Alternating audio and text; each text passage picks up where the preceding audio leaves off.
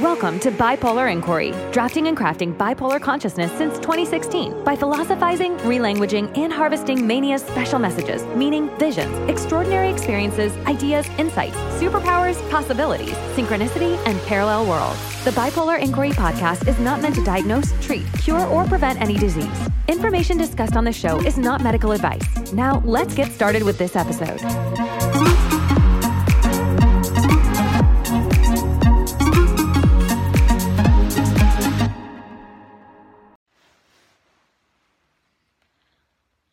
There are a couple of things I want to talk with myself about today as I sit here in my beanbag chair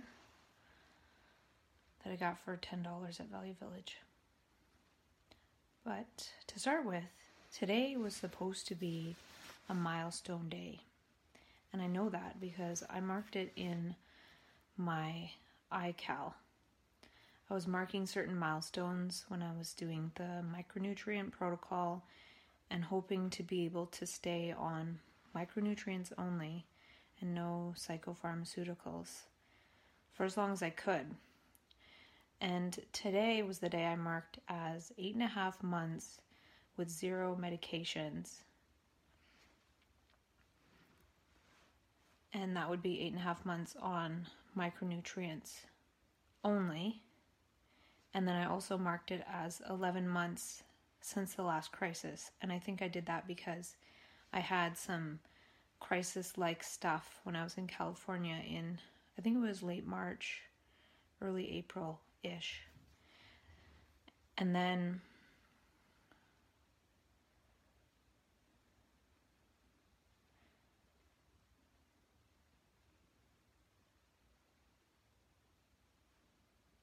so that's how it went. So 8.5 months, no medications, micronutrients only, and then adding 2.5 months. So 11 months ago, there was a crisis at this point, but this isn't the way it unraveled. What actually happened was it did unravel, and things unraveled for me in mid-October, so October, November, December, January, February, 4 months ago. So I was able to do about 5 months on micronutrients only, but then I had a crisis at more or less 8.5 months since my last crisis. Blah, blah, blah. Lots of different days. But had I been able to do micronutrients only up until this point, it would have been 8.5 months with only micronutrients. So I marked it in my calendar, and here I am arriving at that day. But like I said, didn't happen that way. I went back on psychopharmaceuticals in mid-October of 2017. And it was a real struggle for a good 3 to 3.5 months. And an even harder struggle than in the past. So I'm going to delete this event now that I've talked about it, because that's not the way it happened. And I've been on Seroquel since mid-October. I'm only on 50 milligrams at night, which isn't too bad. And now I'm aiming for something different. Aiming with no aim. I'm aiming to see if taking these 2 Seroquel a night helps to prolong not having a relapse. And usually I have 3 to 3.5 months of not so good times after a relapse. And then for 5 to 5.5 months, I'm pretty well. And during that time, I'm generally really well. And then all of a sudden, 8.5 months on the dot. Since the last crisis, I have another one. And then I have 3 months of struggle, followed by 5 months or so of wellness. So that's a cycle that has been happening for a couple of years. And so I'm not explaining it well, but I'm doing a different strategy. But I just wanted to acknowledge that I did have this date as a milestone in my calendar. And then I was hoping by 9 months or so that I would start sharing with people, hey, I'm not taking meds, I'm on micronutrients, yay. And that's not the way it happened. So I won't be doing that.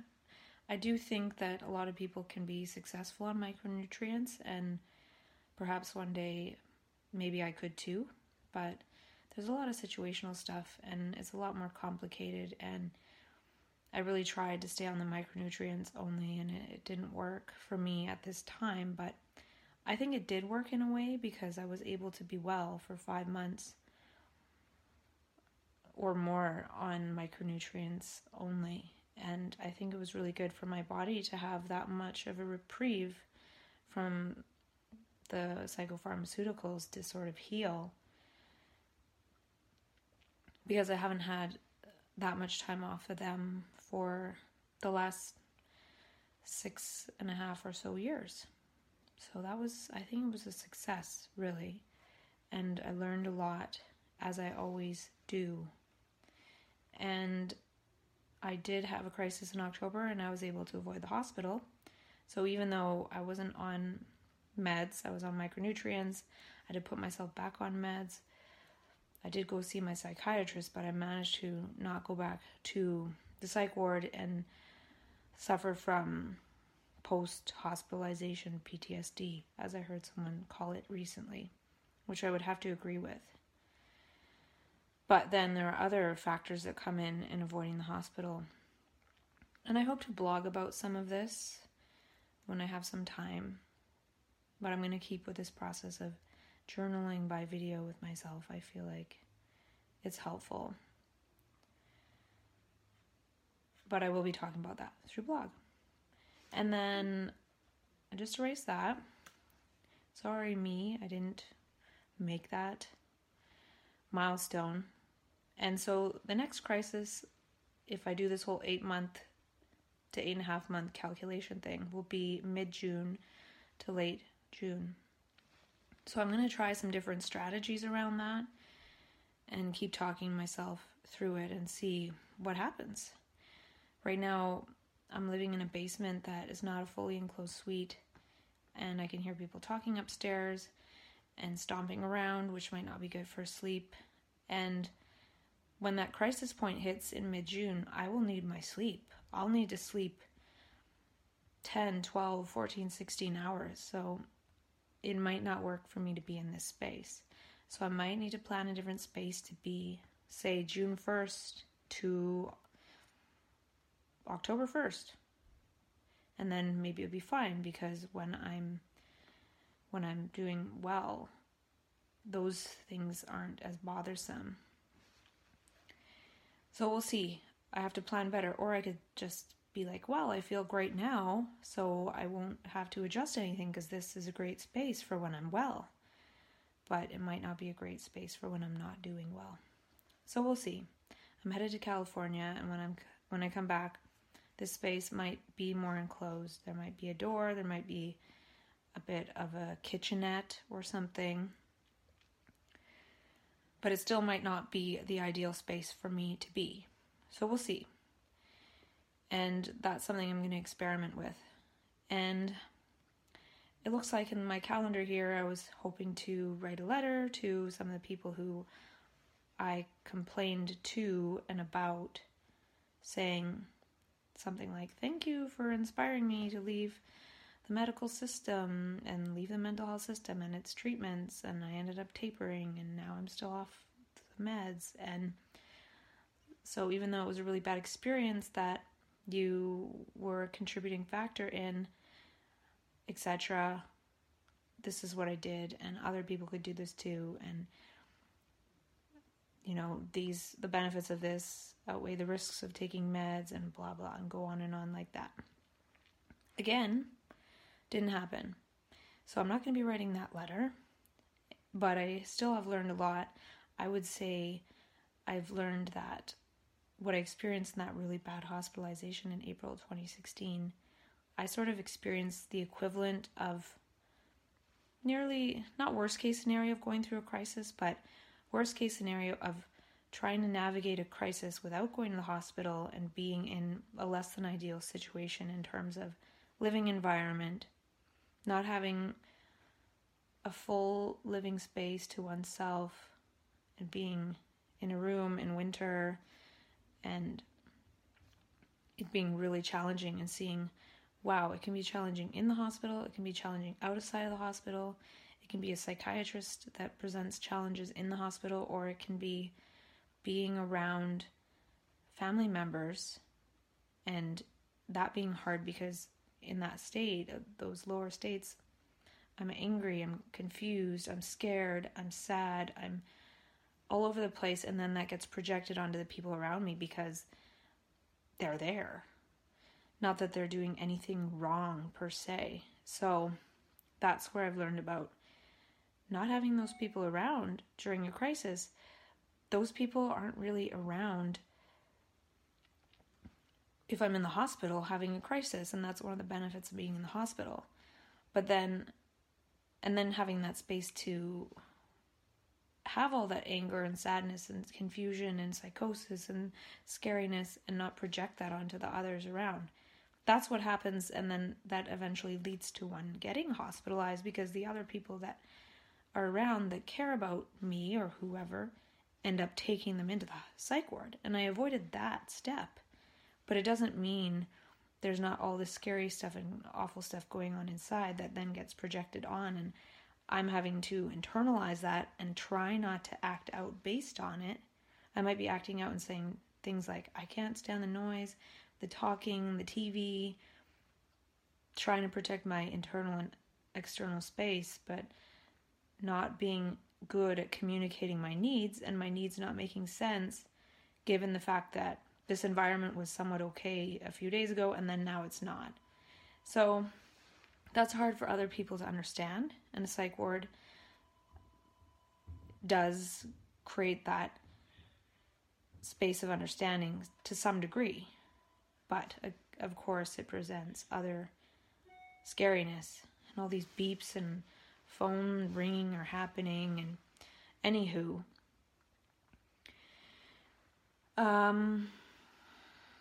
Yeah, so I'm not going to write that letter, though I did make a note of it in here. And this also shows, this is how I try to keep track of things, by putting in dates, like putting it in my calendar, June 15th, expect a crisis. A month before that, prepare for the crisis. 2 weeks before that, prepare to prepare for the crisis, which now I'm putting those types of dates in, which I didn't do last time. I did put expect a crisis, but I didn't have the prepare for the crisis part in there. So that's something new, because the first time I was able to navigate a crisis without the psych ward, it was really intense, really short, and then I went off to California, which was a beautiful scenario, and it made that 3 months of struggle time not that much of a struggle. Struggling in paradise isn't really that much of a struggle. But then coming back here, 8.5 months later, another crisis, struggling, but in the worst case scenario, not worst case scenario, of course people could be homeless or on the streets, so many awful things. I gotta turn that ringer off. But for me, having only a room to myself as space, family members on the other side of the wall and everywhere, and don't get me wrong, I really care and love my family, care about and love. And then it being wintertime, so not being able to go outside to have space, the only other way to get out is to drive all over, spending a lot of money in gas, or go somewhere to eat, or sit at a library where you then have to buy food and eat. So it gets expensive to the point where one may as well have an expensive rental in an ideal scenario. So I don't even know why I was talking about that. So I'm going to erase that note I made about sending that letter. And then I also made a note to thank the woman who let me know about the micronutrients. And I will still communicate with her, and I still do think it's a good product, but I would probably say, hey, this is what I'm doing now, and I'm trying it, taking this psychopharmaceutical still, not managing to taper off. And yeah. And also a note to talk to somebody who wanted to make a documentary, maybe, which I might do as well. And I'm going to contact that person to make a documentary to a different date. So maybe after the June crisis, if I'm able to weather it. And then after that, I'm hoping to, at some point, maybe go to California for the winter. Next year, get a more ideal space for myself in my home area. And then perhaps navigate a crisis in an ideal space, almost like creating my own sanctuary where there isn't external noise somehow, blah, blah, blah. So at that point, maybe a crisis won't be so bad. So I'm going to put this note to contact this person about the documentary at the end of summertime. And another reason, and I talked about this, why I'd like to not have a crisis till after summer is because I don't want to have my 3.5 months of unwellness from June 15th to September 15th. That's the worst time, because that will waste all the sunshine time here, and that to me is completely unacceptable. So I'm going to change this note to contact this person about the documentary, post it for end of summer, but then say maybe by end of 2019,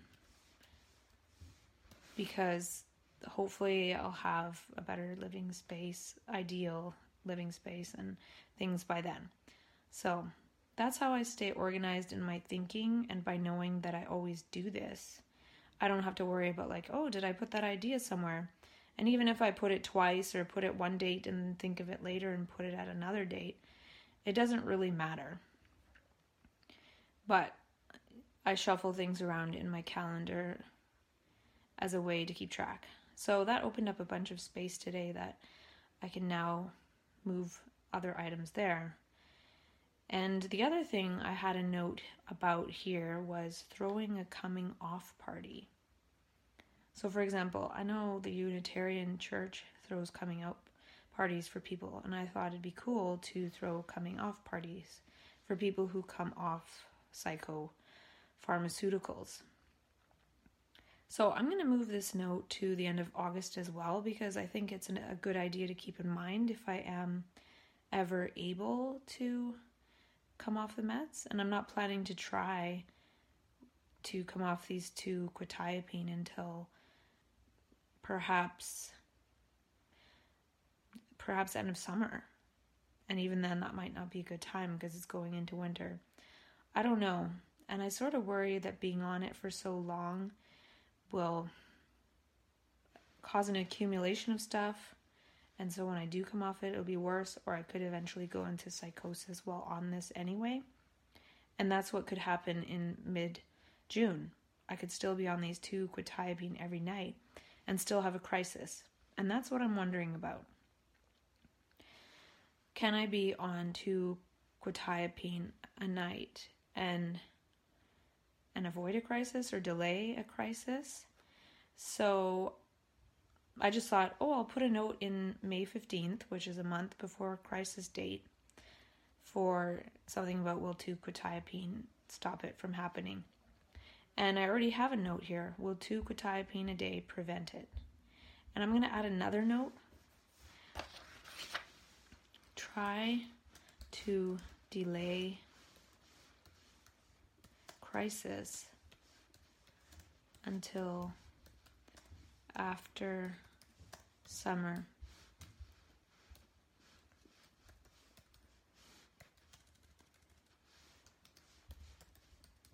So I'm going to put September 15th. And then I'm even going to put or October 15th for 1 year without a crisis. Now that would be a milestone that I could even add, saying, can I make it to 1 year without a crisis?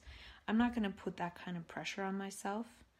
I think delaying it, even till like August 15th would be great.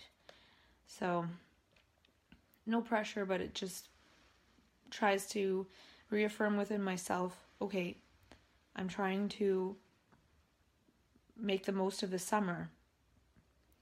So I should even put that here to make the most of the summer, get outside.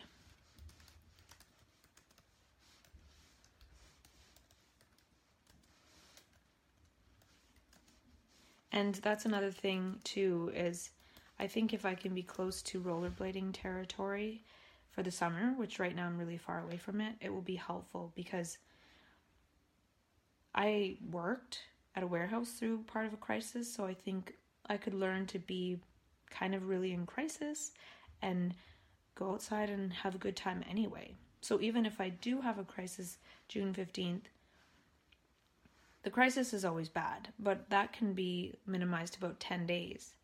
It's the fallout period of the next 3 months that I think, when I was in California, it was a fallout period, but I barely noticed it. And I actually probably went back into a really high state and then fell out again. Versus, so for example, 2 weeks of crisis, off to California, back into a high state, which is still part of this 3.5 months of not good stuff. So back into a good place, but then hitting a wall and having a bit more of a crisis, but it not being that bad because I'm in paradise. So there was very few days of actual struggle. Having an ideal scenario to go through a struggle.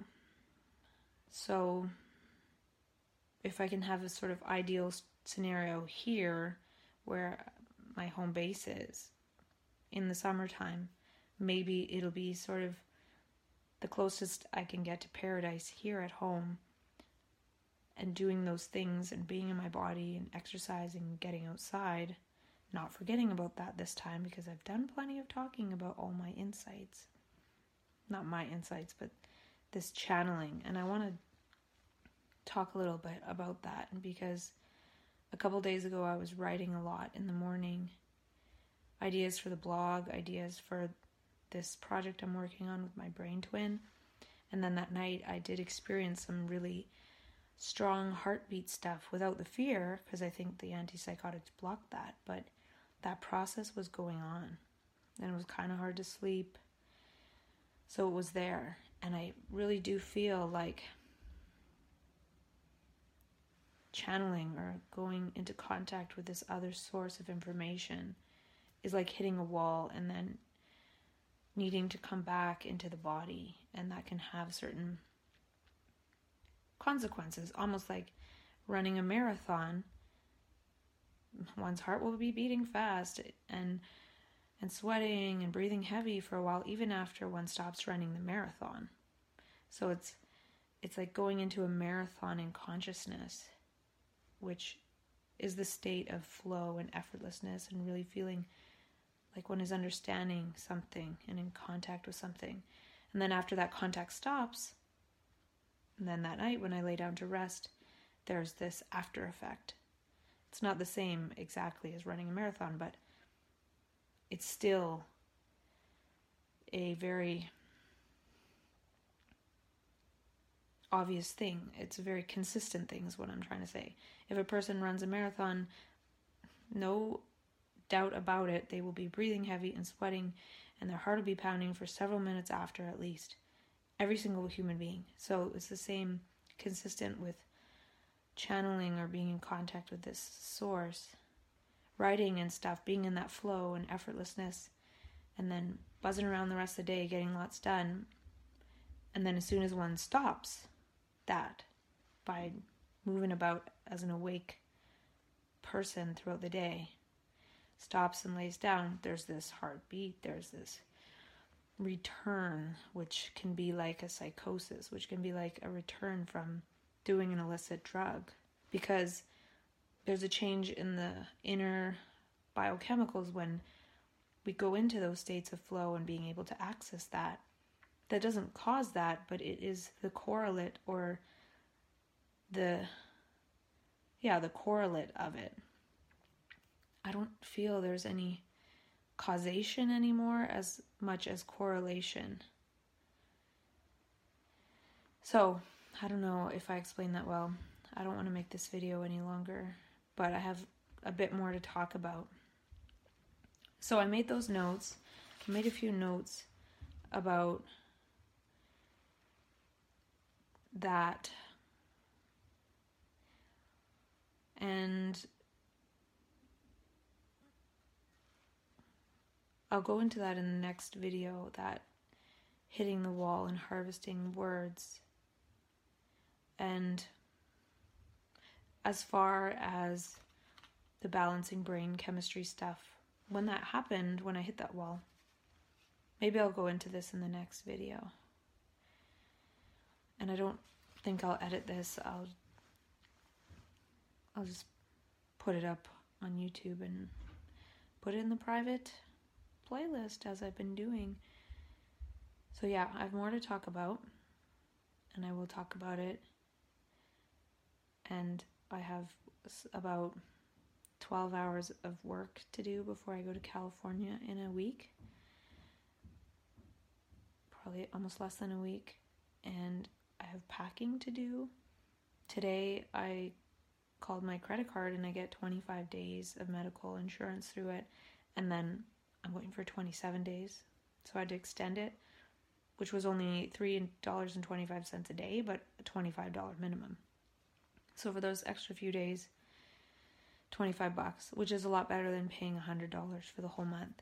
But next time, if I book a month trip, I might book only 25 days, and then I don't have to worry about extra insurance. The only other thing I'd have to do is call and see how many times I can go away for 25 days, if there's a maximum number of days in a year that can be covered.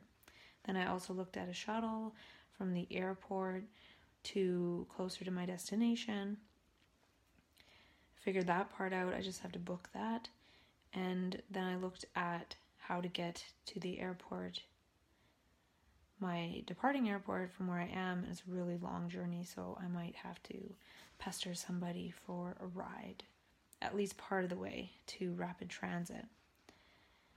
So my trip planning is going well, and part of packing, I need to go through some of the stuff that I unpacked from all my stuff. So that's going to be a bit of a process. So I do have quite a few things to do and more to talk about. I'm not sure if I'll go to the store or talk about later what I'll do, but anywho, that's video 1 for today. And I've been doing some videos on wellness tools that don't have me in it, and I'm going to keep going with that. Take some screenshots to make blog posts, but the content creation I'm going to do later when I have more time. I just took a break from video making to take a quick trip to the local farm market store, my favorite one, because it's so close by and there's a lot of good stuff in there. And I got 6 cans of lentils, well, 3 of chickpeas, 3 of lentils, and I really like this brand because there's only somehow 38 milligrams of sodium. And I think when my microbiome wasn't happy the other day, it could have been because it was the first day I ate a can of lentils that had 300 milligrams per serving. So my gut microbiota might not have been happy with that. They might have said nada to that. Nada microbiota. So I got 6 cans of this. I probably only need 3 before I leave because there's some nights I'll be having dinner with other people. But I figured if I get 3 more, I can use those as sort of visual prompts to remind myself what I was eating when I get back, because otherwise I'll have no idea. And I did the same with coconut milk. I got a case from Costco, which I'm not going to use up before I go, but that way when I get back, I won't have to go to Costco to get coconut milk, which is the cheapest place to get it. You can get it on sale for $2 a thing anywhere, but at Costco it's consistently that. So I have that, and then if I leave that out where I can see it, I'll know, oh yeah, I was making rice with lentils, or hopefully when I'm in California I can learn to make some lentil and chickpea dishes that don't require so much rice. So that's hopefully my plan. And then I also got more Indian coconut curry sauce from Costco for the same reason. That way, right when I get back, I don't have to think, oh, I have to go to the grocery store. I'll have rice, I'll have lentils, I'll have sauce, and I can make food. So that will eliminate some of the stress of coming back. And that's sort of being extra prepared, but it entered in my mind to do that. And I got some spinach for tomorrow's smoothie. And then I got some okra because I've never seen okra looking this beautiful before. And I can put it in with my rice and lentils and Indian sauce.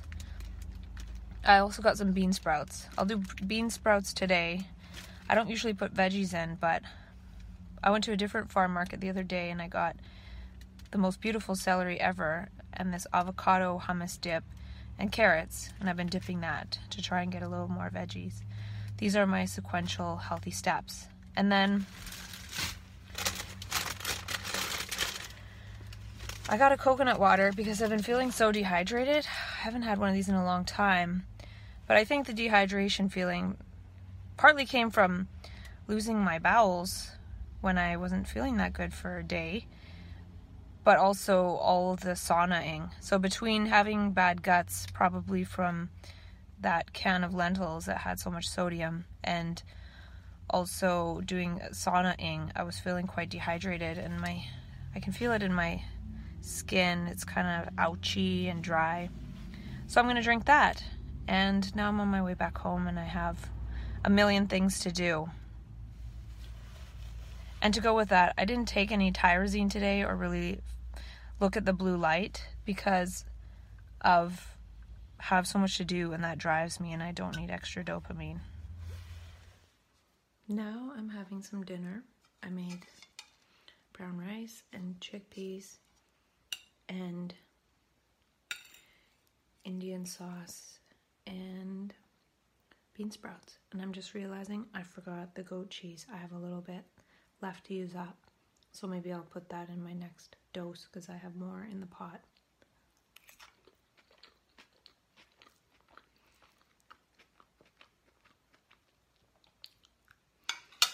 And I'm going to take some sunflower lecithin because that's one of the things that Peter Smith of Balancing Brain Chemistry says that one can take to be a bit more calm. It's an anti-manic remedy. And when I was unpacking some of my stuff, I found my stash of old vitamins that I had before I left for California. And I found this bonus bit of sunflower lecithin, which isn't expired. And here's the other bottle I already had. So I'm going to take some of these because I'm finding that I'm feeling like I'm very functional and able to do a lot, and I think getting a lot done will create enough dopamine for me. So I haven't taken the tyrosine the last 2 days.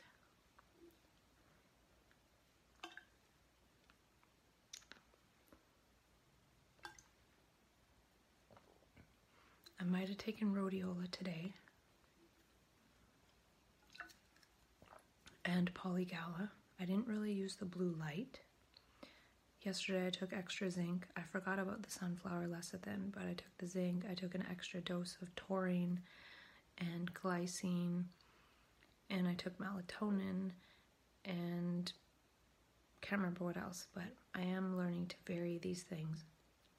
That's why it's maybe not a good idea to do the whole weekly supply, but I do know what most of them look like now, and so I could get away with doing that and just pick the ones out that I don't want to take and add ones that I do.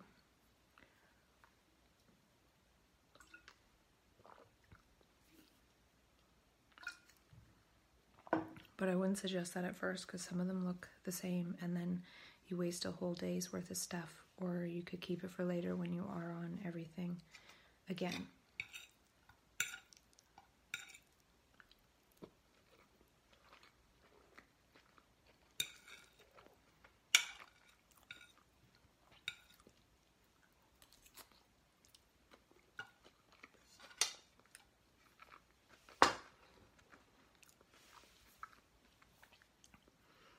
And I'll finish my dinner and then I'll talk a little bit more.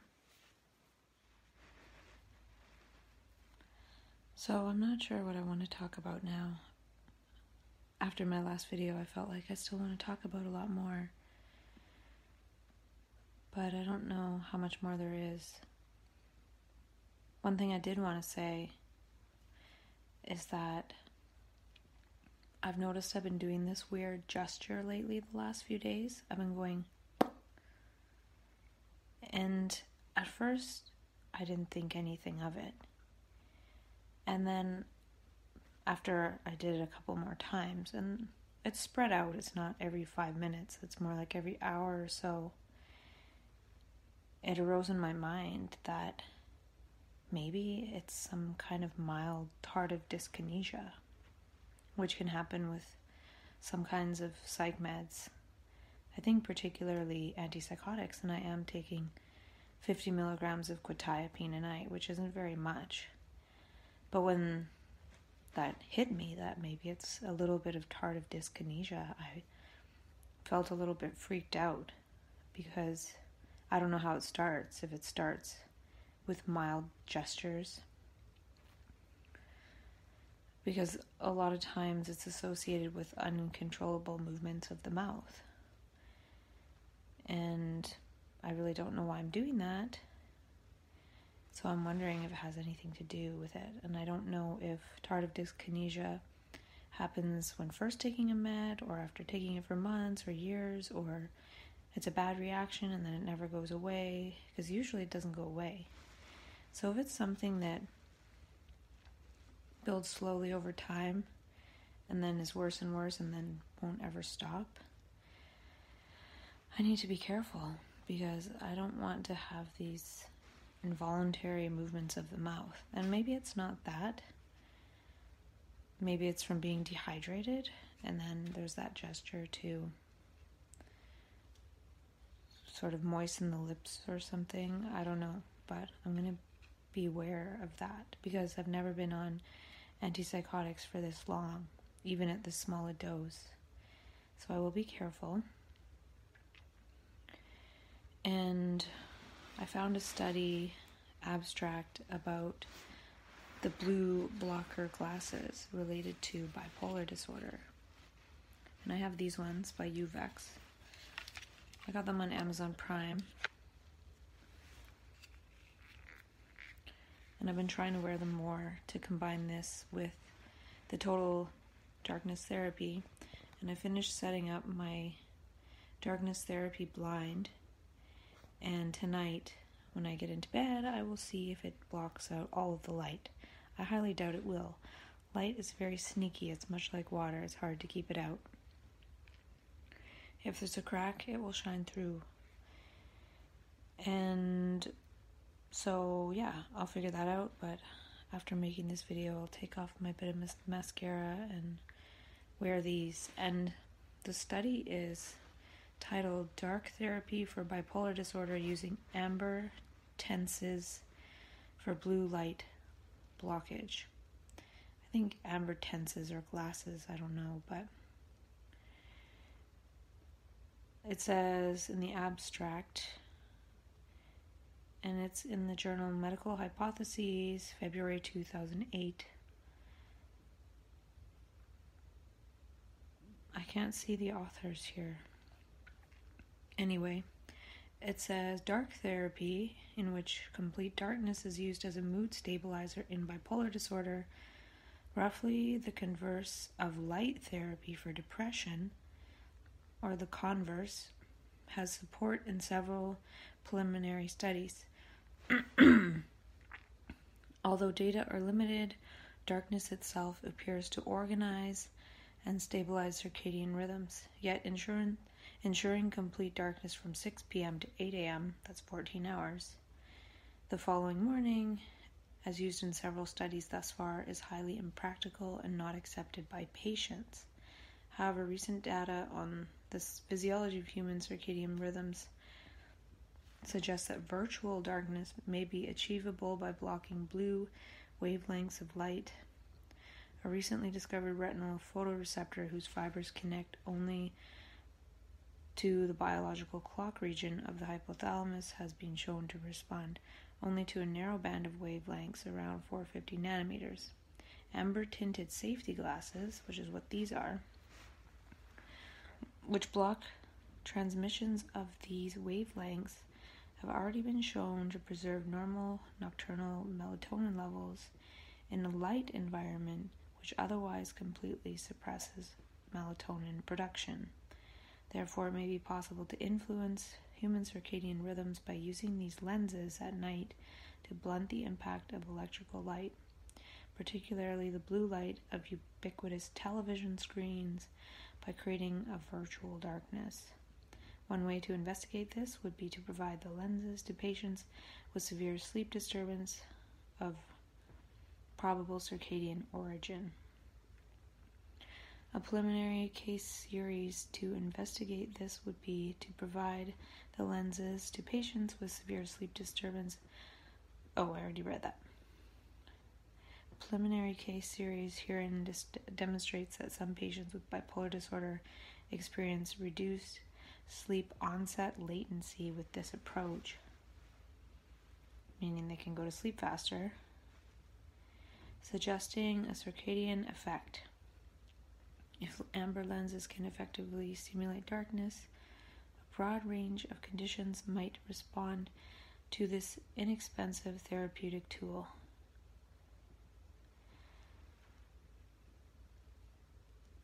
So, it's cool to find a study that talks about that. And the other things I want to talk about. Oh, I got to use my neti pot for the first time because it was all packed up and I unpacked it, so my nasal passages feel a bit better. And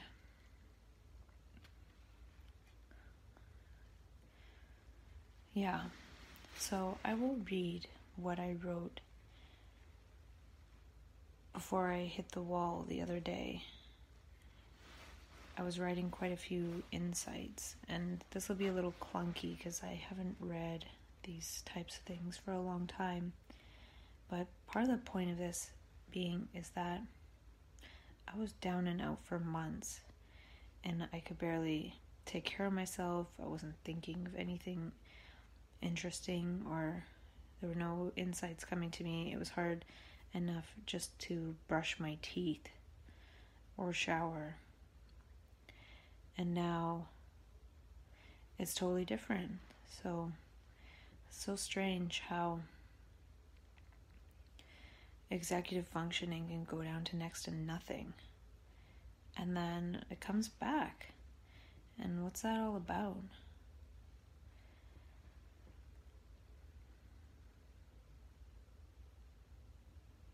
I don't know.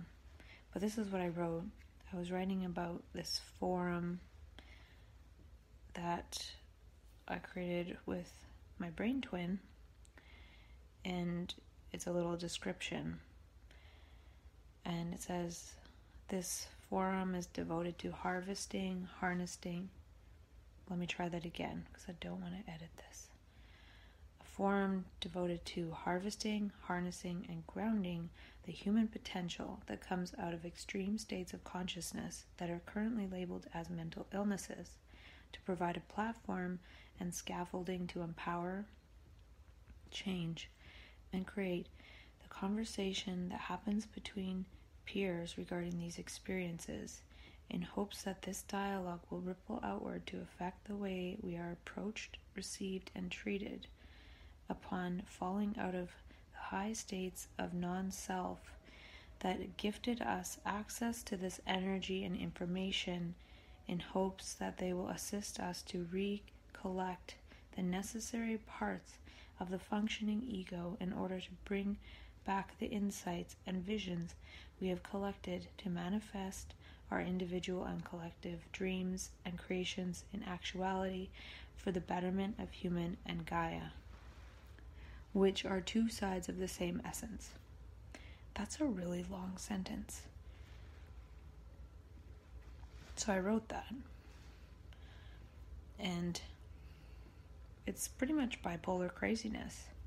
It's something that someone in the height of mania would think up, and it just sort of came to me. I just wrote it. I didn't think about it at all, and I'm not saying, oh, that's good or anything. And I went on to say, Perhaps the dialogue will change the field such that we are swarm sufficient in creating this capacitance within the neighborhood of people to address extreme self-care and wellness, particular to this tribe/swarm of beings, creativity, non-rigid spirituality, and creating meaning through dialogue and wondering. Also inviting our neighbors, people who get it without having a label, to join in, humbly. Because it's hard to stay humble when one connects to that energy. And then I went on to write other stuff that morning, and then that was the night that I kind of hit the wall, which is how I like to word coming back, returning to, I don't know what kind of consciousness, regular consciousness. And it's a bit of a hangover, and it's a bit of a detox process. Just like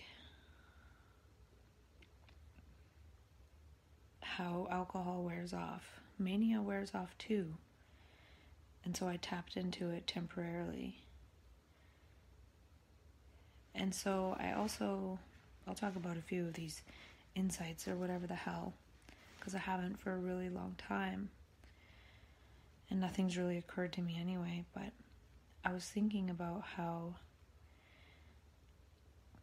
before I've talked about how we're often warped by how others see us, or how they're looking at us, the light from their eyes. And it occurred to me that it's sort of similar to how I've gotten okay at singing certain songs with myself alone in my car, and I can belt them out and sound okay. Of course, the music is playing, which makes me sound a little better than if it wasn't. But if I were to stand in front of 10 people and try to do the same thing, I wouldn't be able to sing as well. So mania, when one is in it and not being warped and sort of in one's own world, wandering around as one's best self, is like being able to sing that song really well alone in one's car. And then as soon as others come in and are sort of looking, just that process of being observed by others makes us perform differently, makes us act differently, makes us sound differently. Some people might be really confident talking to their best friend one-on-one, but then you put them in front of a group and they can't say anything or they're afraid. So it's the same with this energy of so-called mania. So can we learn to be this best self in front of others? Because we often revert back to being who they think we are, which is, other people might think that I can't sing that song. So then when I try to sing in front of them, I can't. So, yeah, I don't know what that even really means, but... And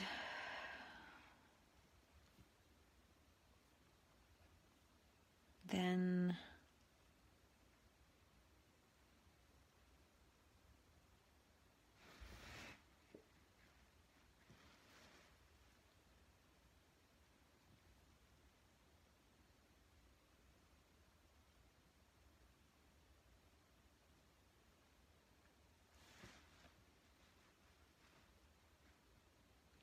okay, this is another one I wrote, because another thing I ponder about is what is the function of this change in consciousness for people who connect with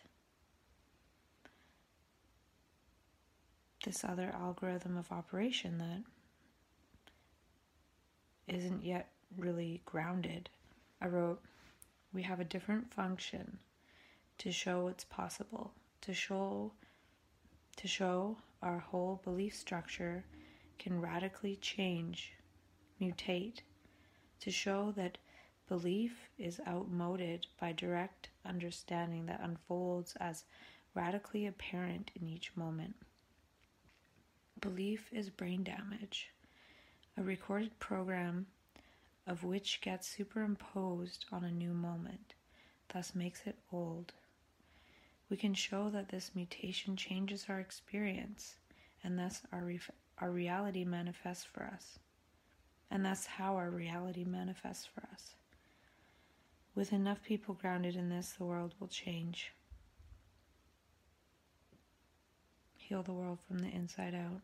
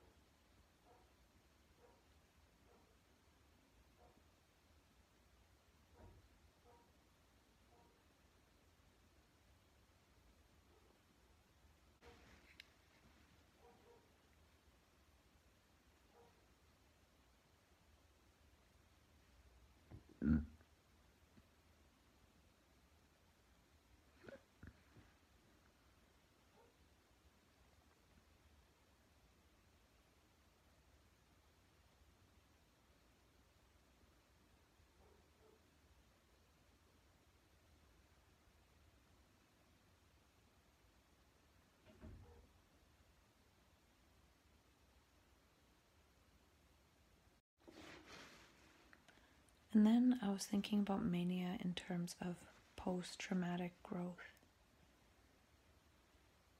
So,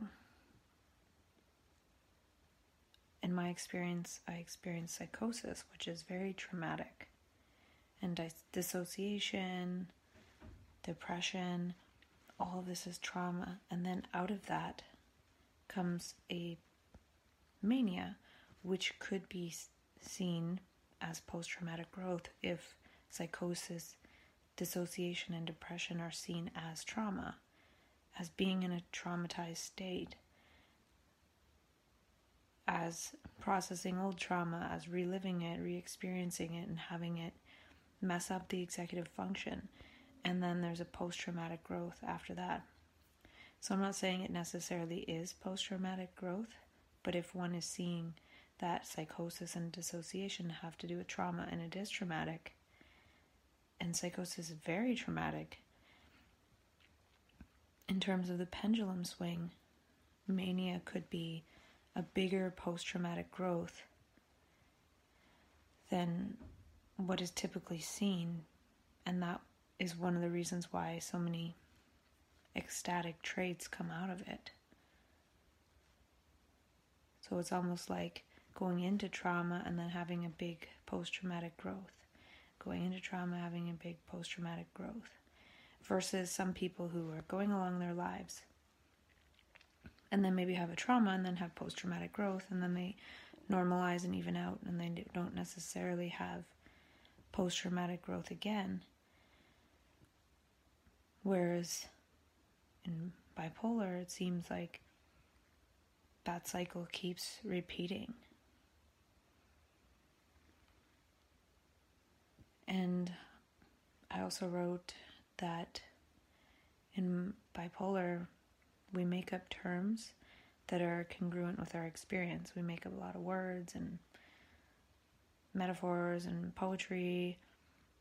And I talked about, at least I think I talked about how Ron Unger, in his course about CBT for psychosis, talked about how when we don't quite have words for what we see, we speak in metaphors. And I think that's why in mania we often speak in metaphors, because we can't quite put to words what it is we're perceiving. So we can say it's like, it's as, but we can't really quite say what it is. And one of the reasons we can't, too, is because other people can't see it and experience it, so we haven't really made words to point to that reality, made congruent words. So in bipolar, we often make up terms that are congruent with experience, as well as speak in metaphors and poetry. So, for example, whoever created the word chillax, why don't you chillax? Which is chill and relax, but it has a little bit different connotation than chill or relax. Somebody put it together. So people do have a tendency to do this, make up new words that are a bit more congruent to a certain experience or meaning. But with bipolar people, we do this a lot more. So we have this process augmented and we create new words at a much greater frequency, but I think it's because we're perceiving something new. So if there was a new item created in the world, somebody would give it a name. Nobody creates something and doesn't name it. So then when we're perceiving something really subtle, practically unseen, we would create a new word for it. So, for example, I heard that in some indigenous cultures that live in snowy areas, they have like 10 or 20 words for snow, whereas we call it snow. We might call it powder versus packed, which relates to skiing and snowboarding, but we don't have that many words for snow. But because they perceive more and more subtleties about the snow because they're in contact with it so much. So I feel like in bipolar, we're in contact with this unseen dimension, and we're in contact with it so much and so deeply that we can't help but try to create words to describe it, so then others can see it too. So the cultures with 20 words for snow, the people that understand that culture and live in it would understand what each word for snow points to, something different. So, and that's the other thing, we see that the current vocabulary isn't adequate enough to describe this new way of experiencing. And in a point I made before, the new way of experiencing is not having any beliefs. And the thing is that gets confusing is we can operate with no beliefs for a certain period of time, but then when believing starts coming back online, it gets really confusing, because I think at first it's mixed with believing, and then since the real state is more creating how the world works for us versus believing how it works, which is a static thing, when we're not able to move so quickly and sharply and fluidly that we start believing something, making it static, and then superimposing it on reality, that's when it gets confusing. But that process is what reinitiates for us, for our brain to start working in terms of belief, which is a lot slower, because it involves remembering from the past, either explicitly or implicitly in the process of perceiving and superimposing that belief, which happens so fast we don't even know that we're doing it. And we don't know that we got that from the past or somebody else. So,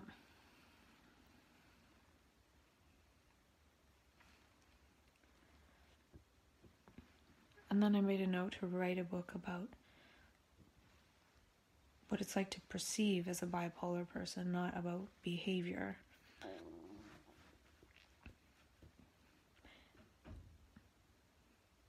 And I'm sure people have done that, but I feel like it really could be unfolded a lot more. They talk about bipolar as a behavioral disorder, but that's somebody observing it from the outside. Whereas from my perspective, I would say it's a change in the perceptual algorithm, which leads to a different way of acting, of course.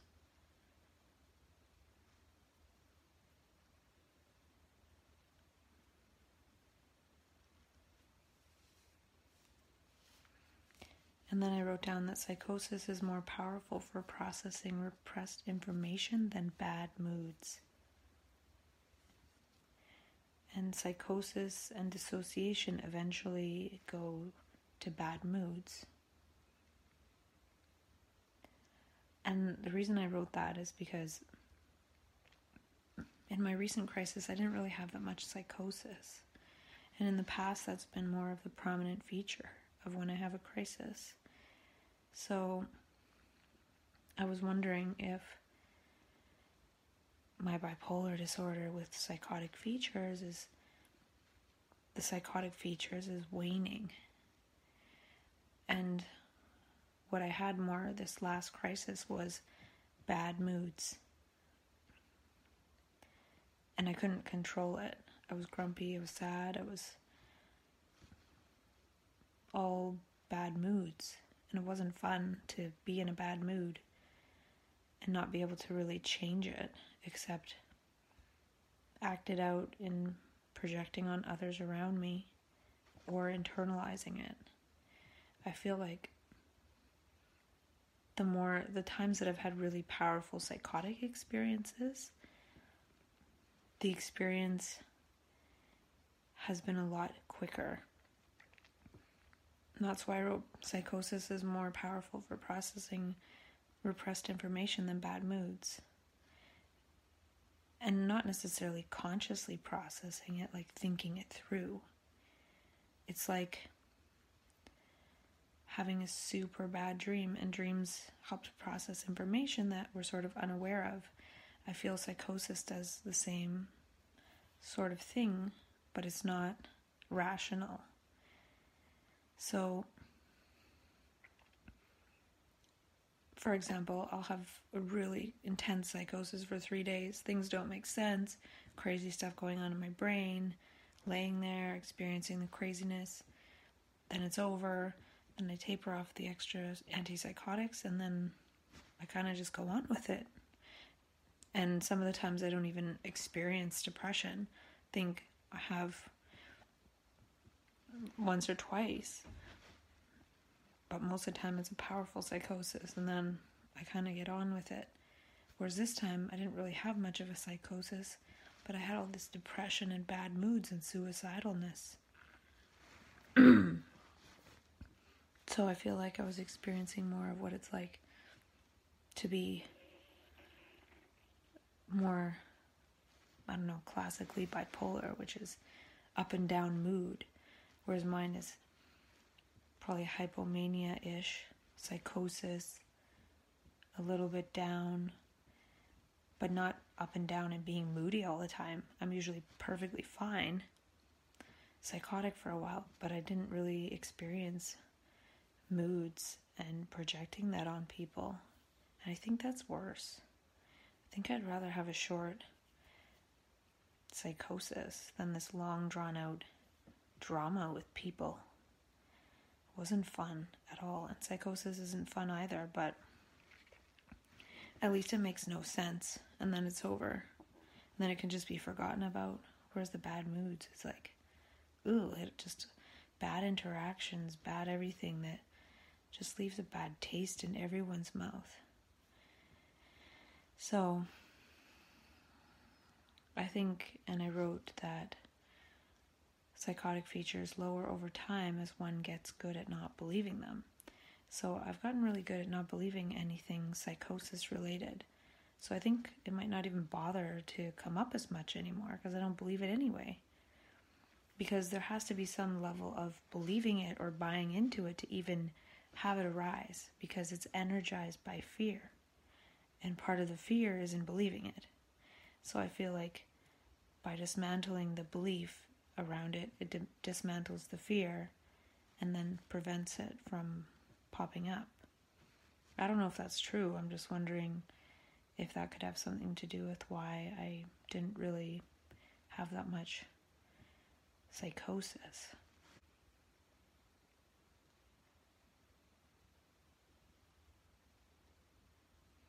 And I also wrote, we go into unknown territories of human potential to see that we potentiate our beliefs. And soon our beliefs will be fluid, just like our brain cells.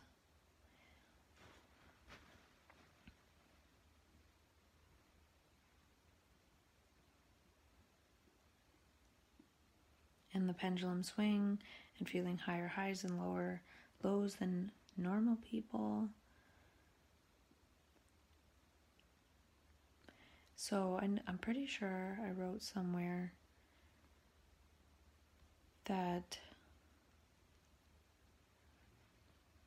and I don't know where, I sort of realized that it's a state of suspended beliefs where we can kind of try on new beliefs. I feel like the universe and Gaia is putting us into a state of suspended beliefs so that new, not beliefs, but a new algorithm of functioning that isn't beliefs will take hold or take root, sort of like finding the right seed.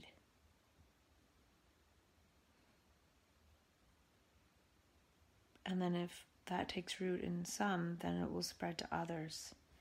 I don't know, it's kind of complicated.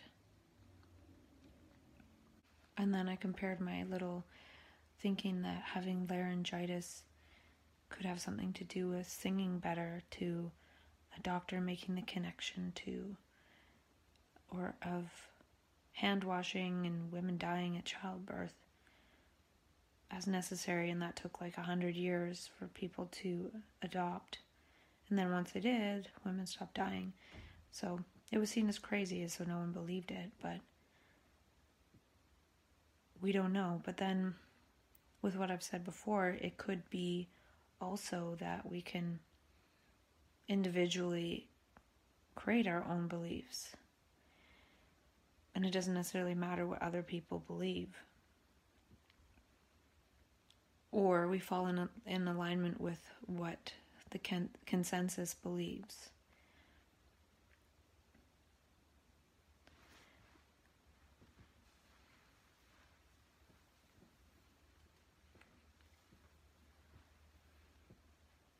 And I think part of the trouble is we're programmed to believe what we're told and not find out for ourselves in general. Oh, and I wrote, when we solve a problem, we leave it alone and come back to it later. Not all the time, but sometimes.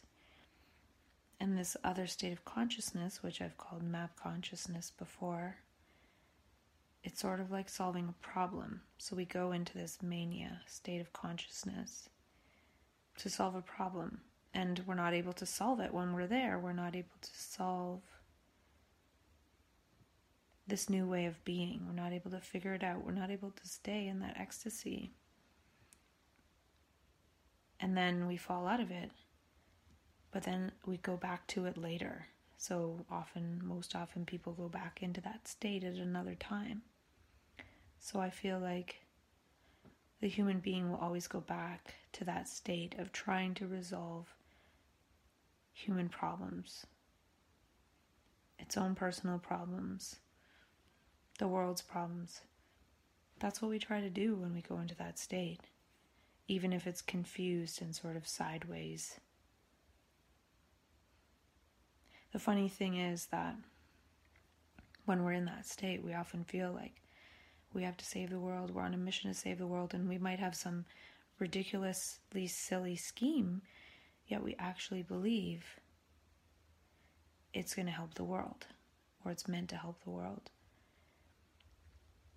But really what that could be pointing to metaphorically in what we're believing, because we're still sort of stuck with that sense of believing something,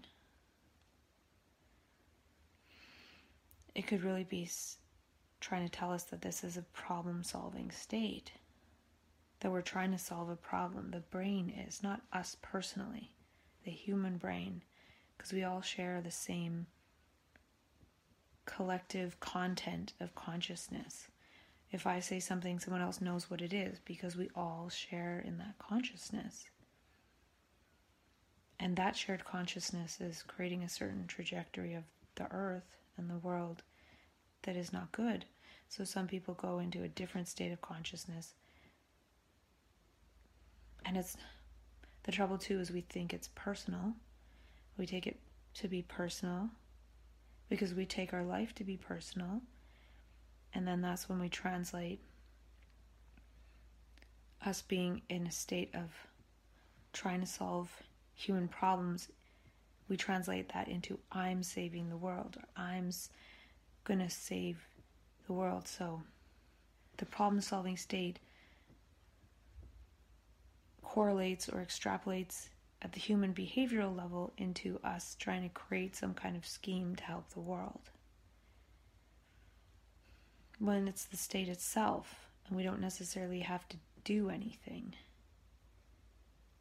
It's the doing things at the human level that likely gets in the way of what it is this altered state of consciousness is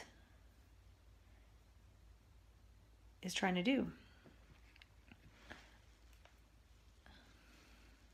It's hard to really talk about, but for me, for example, I feel like I have a lot of what happens to people in mania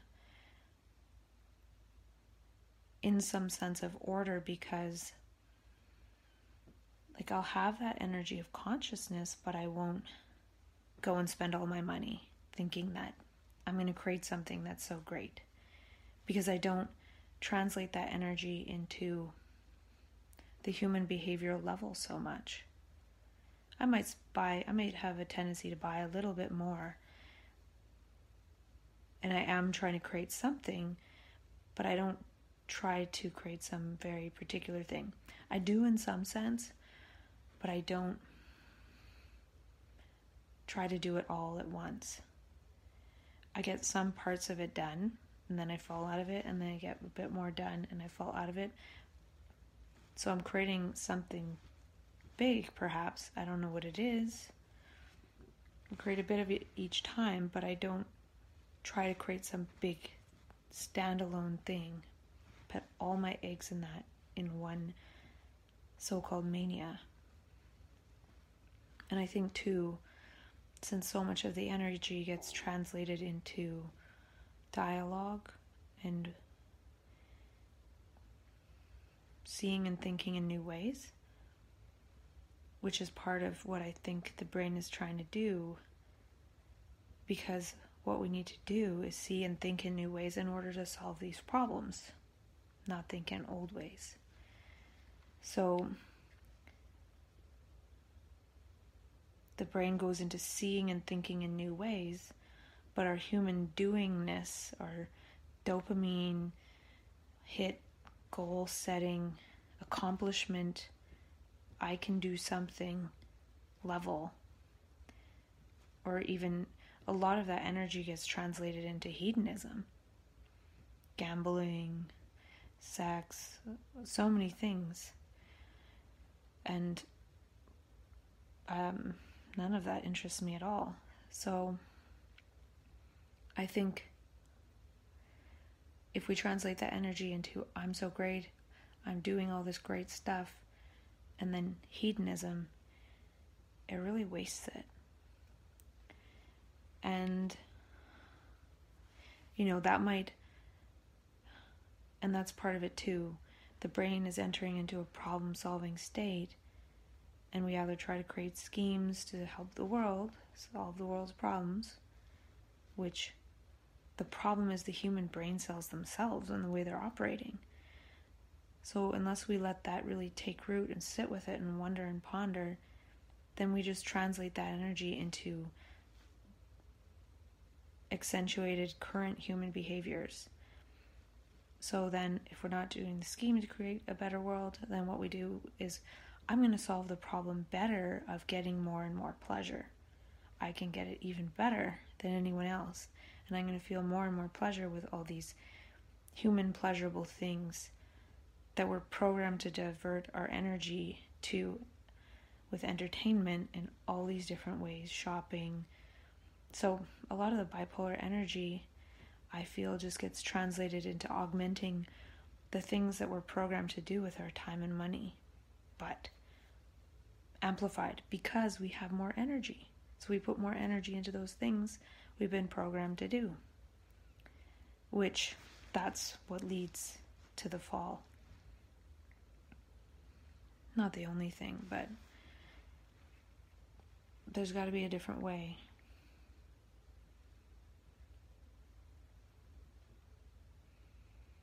Can we stay with the energy to allow it to work in the brain and not do stuff? And then I wrote, last night when I was falling asleep, I realized that the current operation of the human brain, pleasure, more, cannot be sustained by the earth. Well, duh. The current human belief structure cannot be maintained. So it's our belief structure that underlies this more, pleasure, blah, blah, blah. So what is happening when people go into altered states is that they are in a state where those beliefs are suspended and new ones can be tried out to see if something works or takes root. A new human being with new belief structure is necessary, or perhaps no belief superimposed upon what is, but seeing what is and acting. And then I wrote, whatever we do with technology sets an intention with the universe of what we want to do ourselves. So that could be related in a way to what I was saying, in that we have an idea and then we create a rocket ship because we want to go into space. And then we do that as a humanity, and then it's telling the brain cells they want to go into space. So some people do kind of go into space.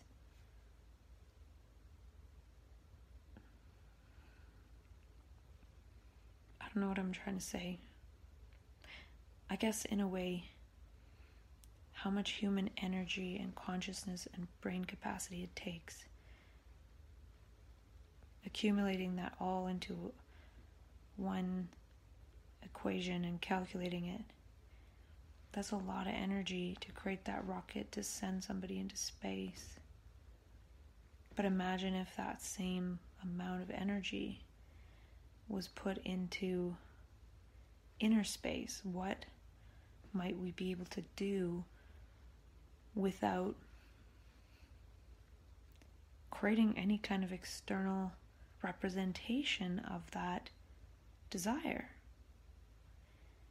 And then when I was saying that just now, I was think of the technology that scientists and anthropologists and whoever says that the Mayans and the ancient cultures must have had in order to create some of the things that they did. Or, they lived in these beautiful structures, but there wasn't much there. But maybe they didn't need much because they could have any experience inwardly that they ever wanted. But then something shifted at some point and we wanted to create all those on the outside. And so now, instead of being humans on the earth and the earth doing its thing and all that energy, and humans living quite inwardly rich, now we've switched, and all of that we've tried to create outward manifestations of, and thus we are stripping the earth of all its resources and ruining the whole biosphere. And I think as this happens more and more of us are going to be depressed and psychotic and inwardly very barren. And then at some point we'll make the switch back and go inward. The earth will replenish itself, blah, blah, blah. I don't know, I'm just making all this stuff up because that's what my brain is doing right now. And yeah, and then I wrote some possibilities for writing blog posts. And yeah, so my brain is back operating that other way. Wanted to talk to myself about this stuff, and now I have, and I have other stuff to do. I feel like I've gotten somewhat more organized in my office today. I had a bunch of stuff all over my desk and all over this back area here, and little bits and pieces, and I went through them and I put them somewhere. It might not be where I want to put them for sure, but I don't have time to think too much about that because I'm going to California. So I'll share a little bit of what I did. I did take a tyrosine this morning because when I woke up I was feeling a little bit of depression. So I think by taking the lecithin and not taking the tyrosine, not doing the blue light, not doing whatever, I felt a little bit of depression. So I thought to myself, today I'm going to go back on the tyrosine because he said only skip a day or so anyway. And so I'm feeling more creative too. I just thought of some creative stuff that I actually need to write down before I talk about all this that I did. And yeah, that's kind of it. So I'll go through it kind of quickly here. This is my video update on what I've created so far in terms of creating my own space that is devoted to wellness as well as making meaning, spirituality, creativity, and alternate perspectives of extreme states of consciousness. And this stems from having a diagnosis of bipolar disorder and making a space that is congruent with that way of perceiving and being. I won't go into that too much right now, but I'll go through some of the stuff that I have. And one day I'd like to make a similar space that is open to people like me, where they can come in and explore extreme wellness and the other things that I mentioned. And then once one is recharged, one can then reach out in altruistic ways. Because a lot of times with bipolar, we're trying to save the world in some regard, even if it seems ridiculous, at times grandiose, or we have schemes that aren't even close to what's going to do the job. And also we think we can do it all ourselves, or we try to recruit people in crazy ways. So I feel that might one day be able to be put in perspective in its rightful place. But it's good to be able to have a space designed to support wellness, because a lot of times when we go into those creative endeavors, we neglect our bodily wellness. And we go more and more into ideas and insights and meaning making. So there's a balance. And I'll go into that later. But first and foremost, my big comfy couch. I picked this because you can spoon on it. You can lay two people very comfortably. You can sleep on this couch. It's not a pull-out, but it's very, very comfortable, to the point where sometimes I'll sleep on it just because it's so comfortable instead of sleeping in my bed. And then have a bunch of blankies in this for now. And I have one of these hula hoops, but I can't spin the other way, so I haven't really used it in a while. And my mini trampoline, love this. It exercises every single cell in your body. And I have my yoga mat set up right now in front of the TV in case I want to do yoga. And I put all my posture and rolfing books out here because it's related to that. And this thing is for balance. And a meditation cushion, one of those foam rollers for rolling out your muscles, and a spoonk, or a Himalayan acupressure mat.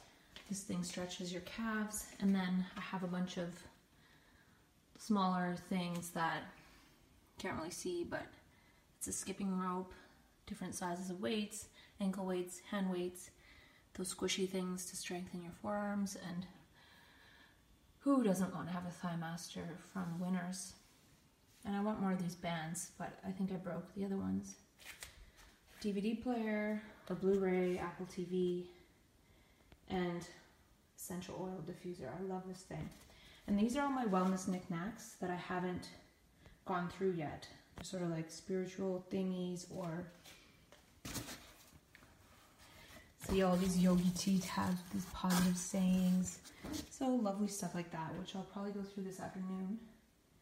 And then I have this big old TV.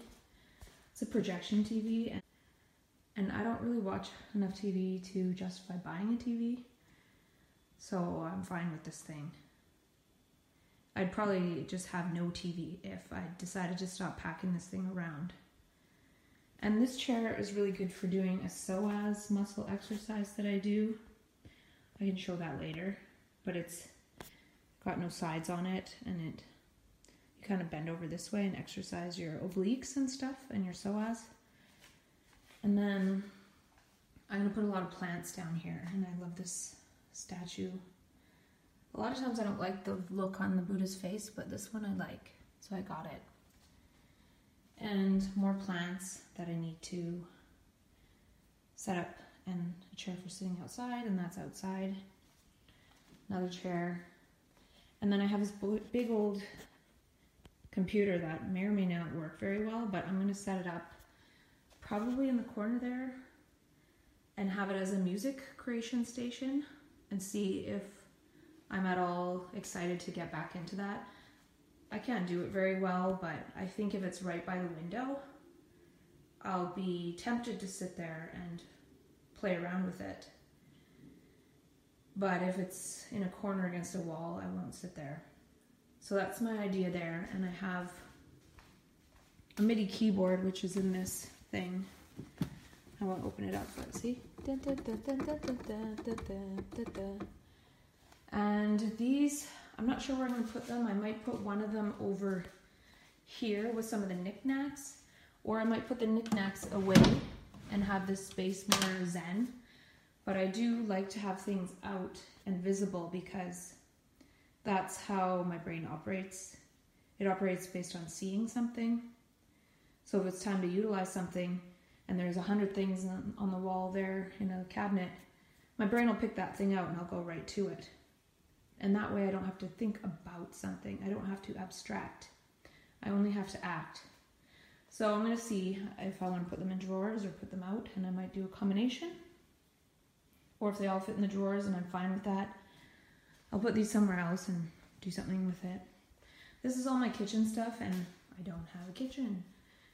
And I might have a bit of a kitchenette at some point.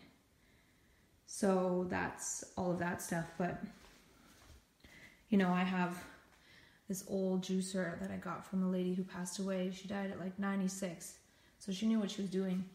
But then I also have a Breville juicer that was partially gifted to me. I have a fruit ice cream maker, Yo Nanas, and I have a food processor. And I have my high power blender that I am using. It's upstairs in the kitchen.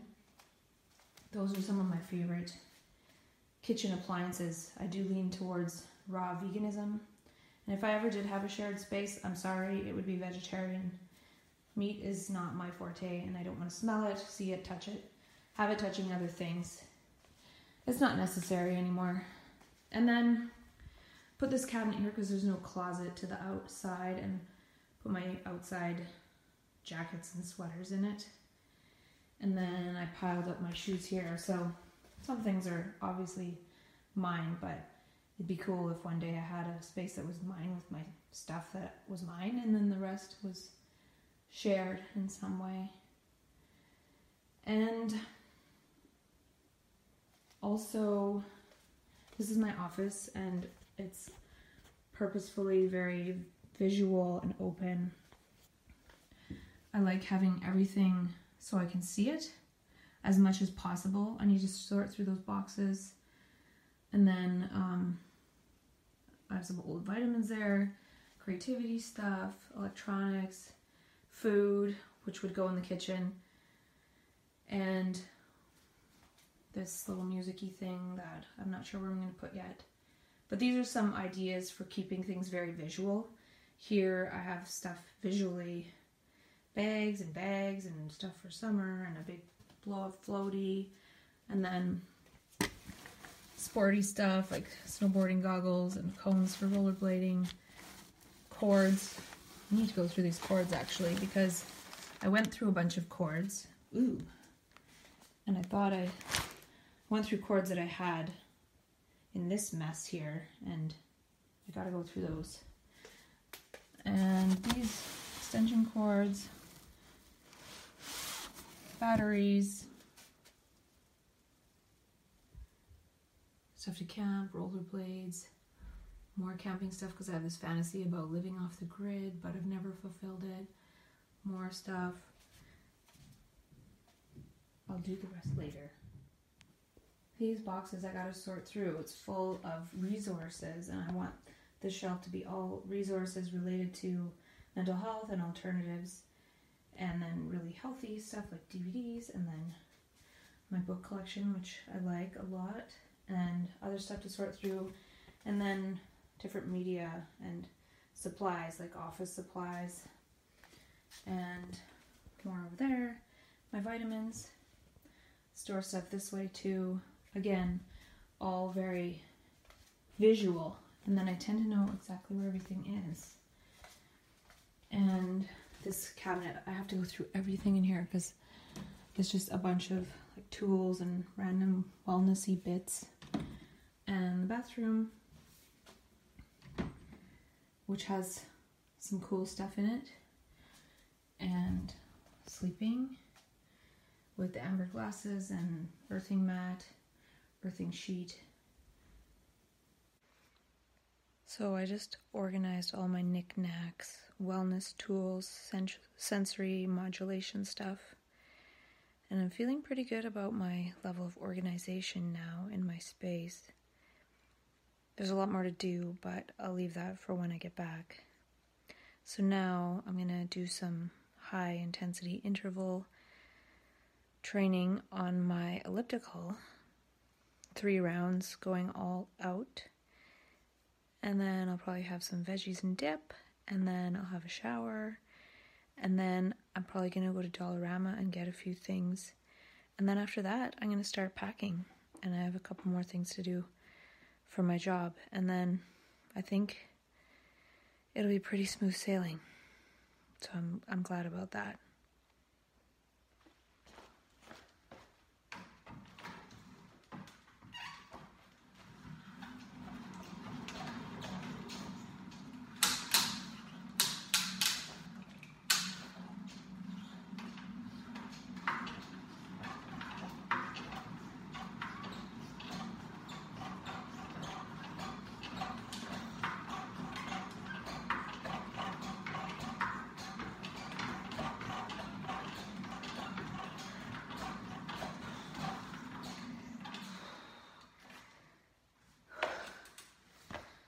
That's one.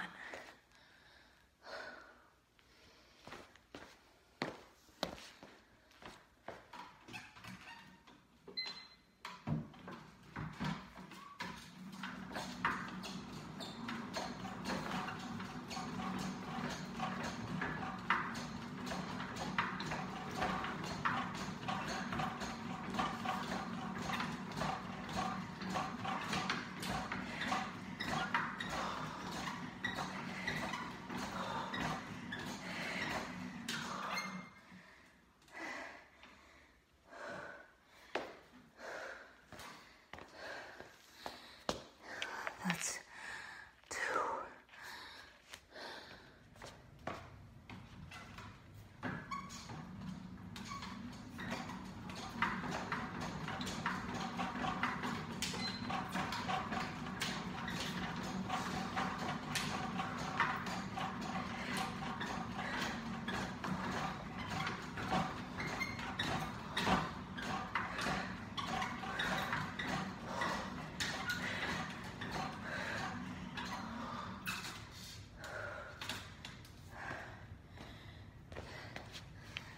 Three.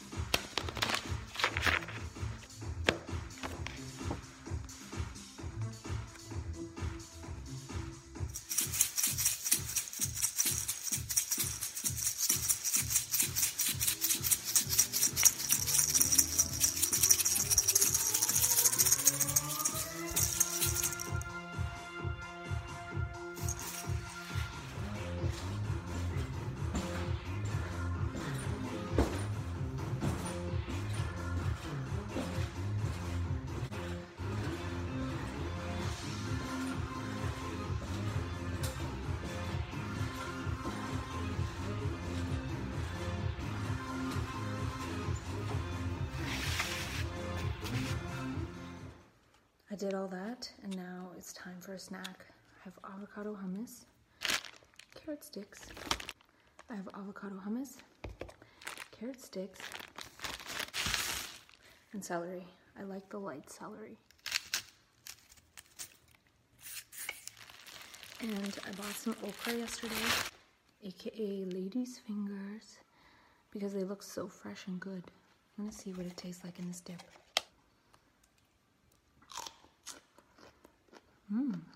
That's really good.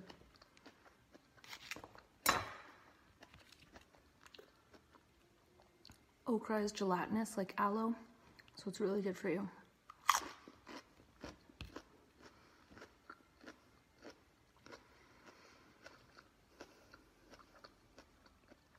I also like chia seeds.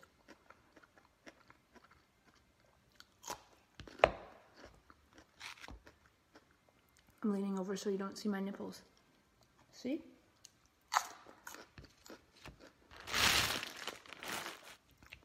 Tomorrow I'm going to make a smoothie with pumpkin, canned pumpkin, cinnamon, vanilla powder, dates, walnuts, maybe some organic oats, coconut milk,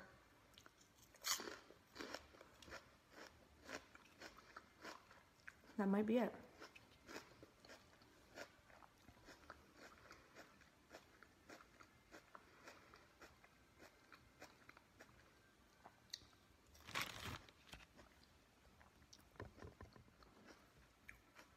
So now it's time to shower and get ready for the day, even though it's 3 o'clock. So much better. I forgot to show you the psoas exercise I was talking about.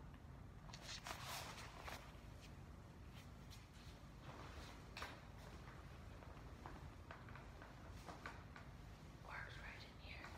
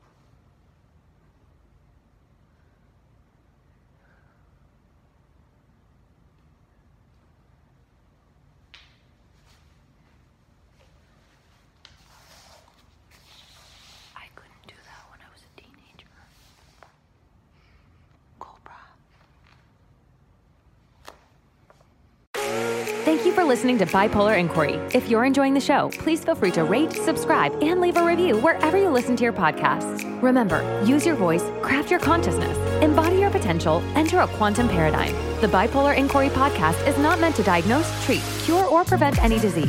Information in this show is not medical advice. Thanks again for listening, and we'll catch you in the next episode.